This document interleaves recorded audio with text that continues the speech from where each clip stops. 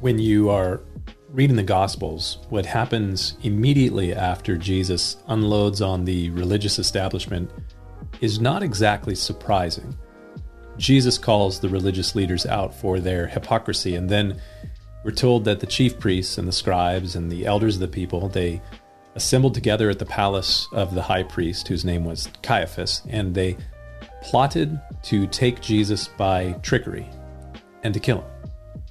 Their response is not surprising. It's not right, but it isn't the least bit unexpected. But what is amazing, albeit again not surprising, is what we're told in Matthew 26, verse 5.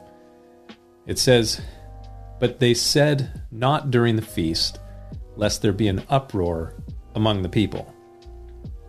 If you have to hide your actions, be it hidden from individuals or groups, you should know that you're on dangerous ground.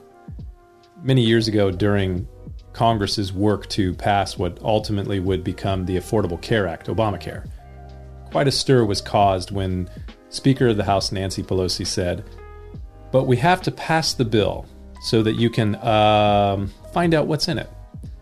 Her statement did have some further context, but it didn't much matter because it exposed a problem. Germany's first chancellor, Otto von Bismarck, once said, "Laws are like sausages. Better not to see them made."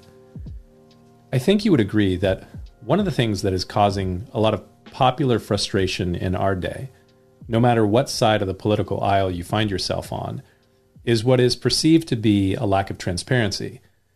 This isn't only in politics. From what I can tell, many people feel as though things are far too opaque in a lot of areas of modern life, not just politics, but it is especially true in politics. And such opacity lends to conspiratorial thinking.